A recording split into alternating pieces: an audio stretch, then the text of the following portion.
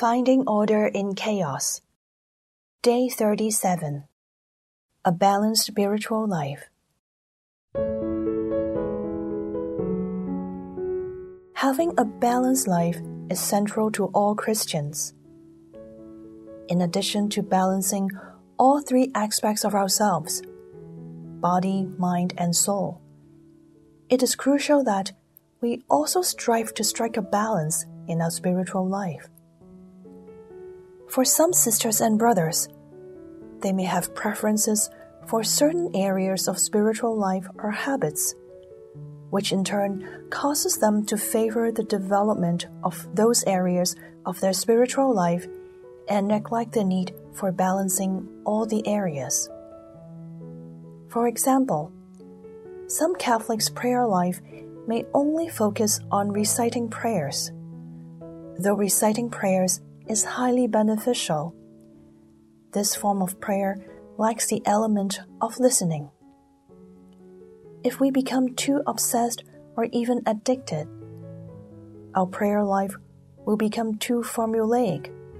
Thus, we are only reciting the formulated words of the prayers mindlessly. But that is not what prayer is about. Another example. Some Catholics choose to focus on liturgies and rituals, and spend all their devotional time participating in all kinds of liturgical celebrations and rites. However, their spiritual life lacks interactions with other people, like participation in faith communities or Bible study groups or other faith-based activities. Yet, other Catholics are so passionate about learning that they seek out all kinds of faith-related talks and courses, or enthusiastically research and consume all kinds of religious materials online. They are unwilling to miss a single learning opportunity. Their passion for learning is admirable. However, if their motivation is to simply expand their knowledge, they may be guilty of accumulation of knowledge and may fail to apply what they learn in their daily lives. This is less than helpful to nurturing their spiritual growth. There are those who are full of enthusiasm for service. They participate in many parish groups or ministries, especially those focusing on services. Their schedule is bursting at the seams with all kinds of service. They are physically and spiritually exhausted and become overexerted under tremendous pressure. All these have an impact on their other needs in life as well as their relationship with others, especially their families. If the situation continues, in extreme cases, these Catholics may eventually become unwilling to offer help and participate in any services, and in the worst case, they may even leave the church for good.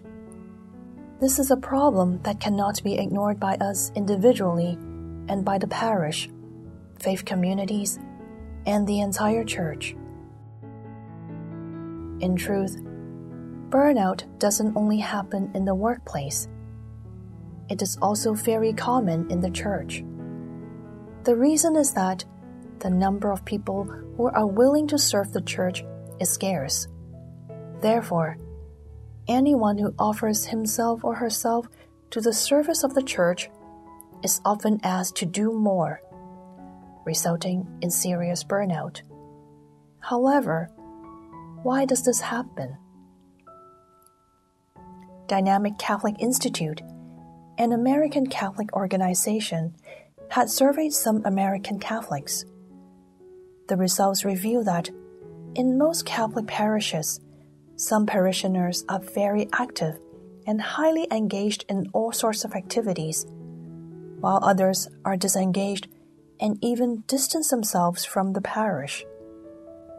The most surprising result of the survey is that the most driven and actively engaged parishioners only account for 6 to 7% of the parish registered population, but they are contributing to over 80% of the voluntary services and donations supporting the parish.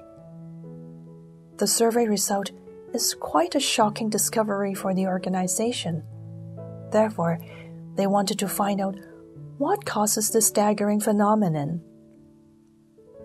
According to their further research, the highly engaged parishioners share 4 common traits. Their deliberate efforts made on balancing the development of 4 areas of their lives: prayer, study, generosity, and evangelization.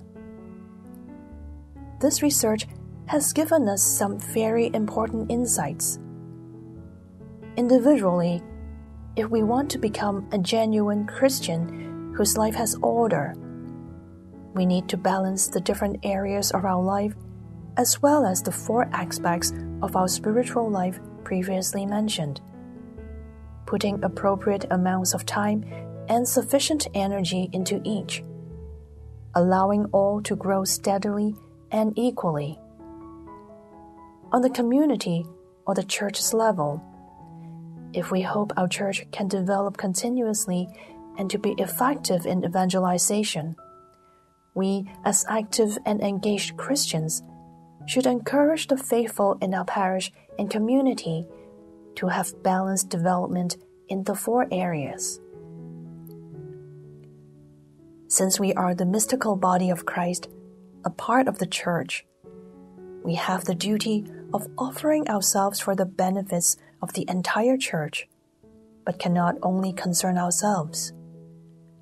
The growth of the mystical body of Christ and the fulfillment and presence of God's kingdom among us are dependent on each Christian's willingness to shoulder the responsibility to be generous in the mission of evangelization. The above analysis reveals that the development of a balanced spiritual life of each individual Christian is intricately connected to the development of the entire church. Our spiritual growth is bound to the growth of the entire church community. Therefore, we can't say that faith is a personal matter and is unrelated to others. Our spiritual health and growth is intimately connected to that of the mystical body of Christ. From achieving order as an individual to achieving order as a Christian, extending to order in the entire community and the church. Such is the vision for a new generation of Christians. It is a historical mission that the Father has bestowed on each Christian. Let us take our role and responsibilities as a 21st century Christian seriously.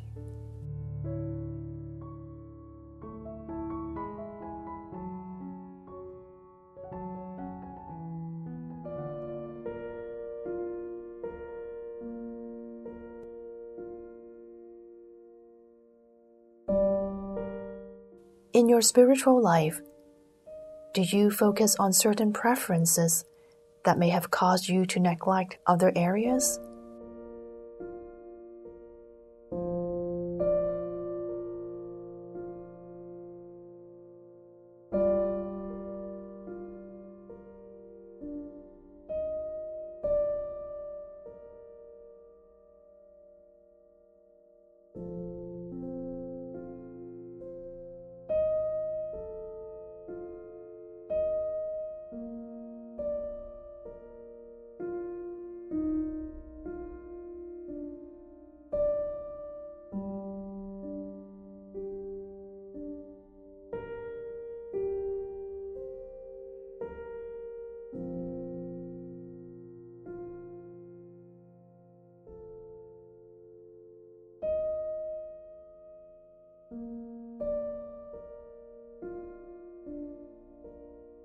In the 4 areas of prayer, study, generosity, and evangelization, which areas do you think you have neglected? What are the reasons?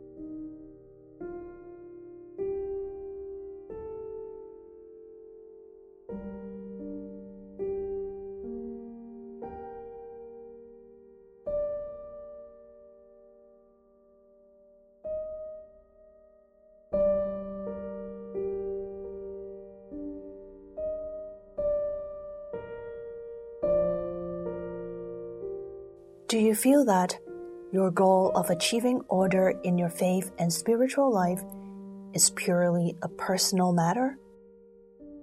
What inspirations have you drawn from this reflection in this regard?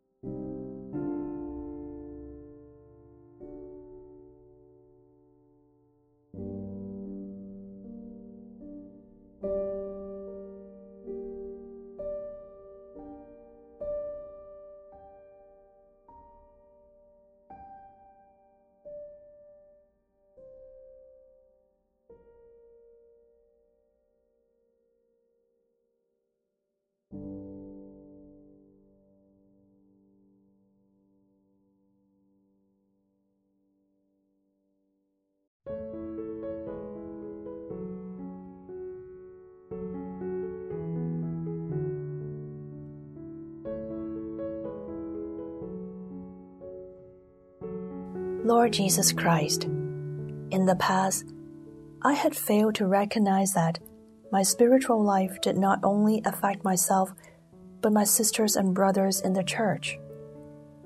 This was a selfish thought. I failed to respect myself as a part of the church as well as your role as the head of the mystical body of Christ. Thank you for allowing me to further understand my identity and role. Today, you have awakened me and reminded me to put more effort into adjusting my spiritual life so that I may become your true follower, a Christian not in name only, who can balance my spiritual growth as well as my mission of evangelization. Please strengthen my determination and broaden my vision. Lord Jesus, send me as you wish to fulfill the Father's will. Glory be to the Father, and to the Son, and to the Holy Spirit, as it was in the beginning, is now, and ever shall be, world without end. Amen.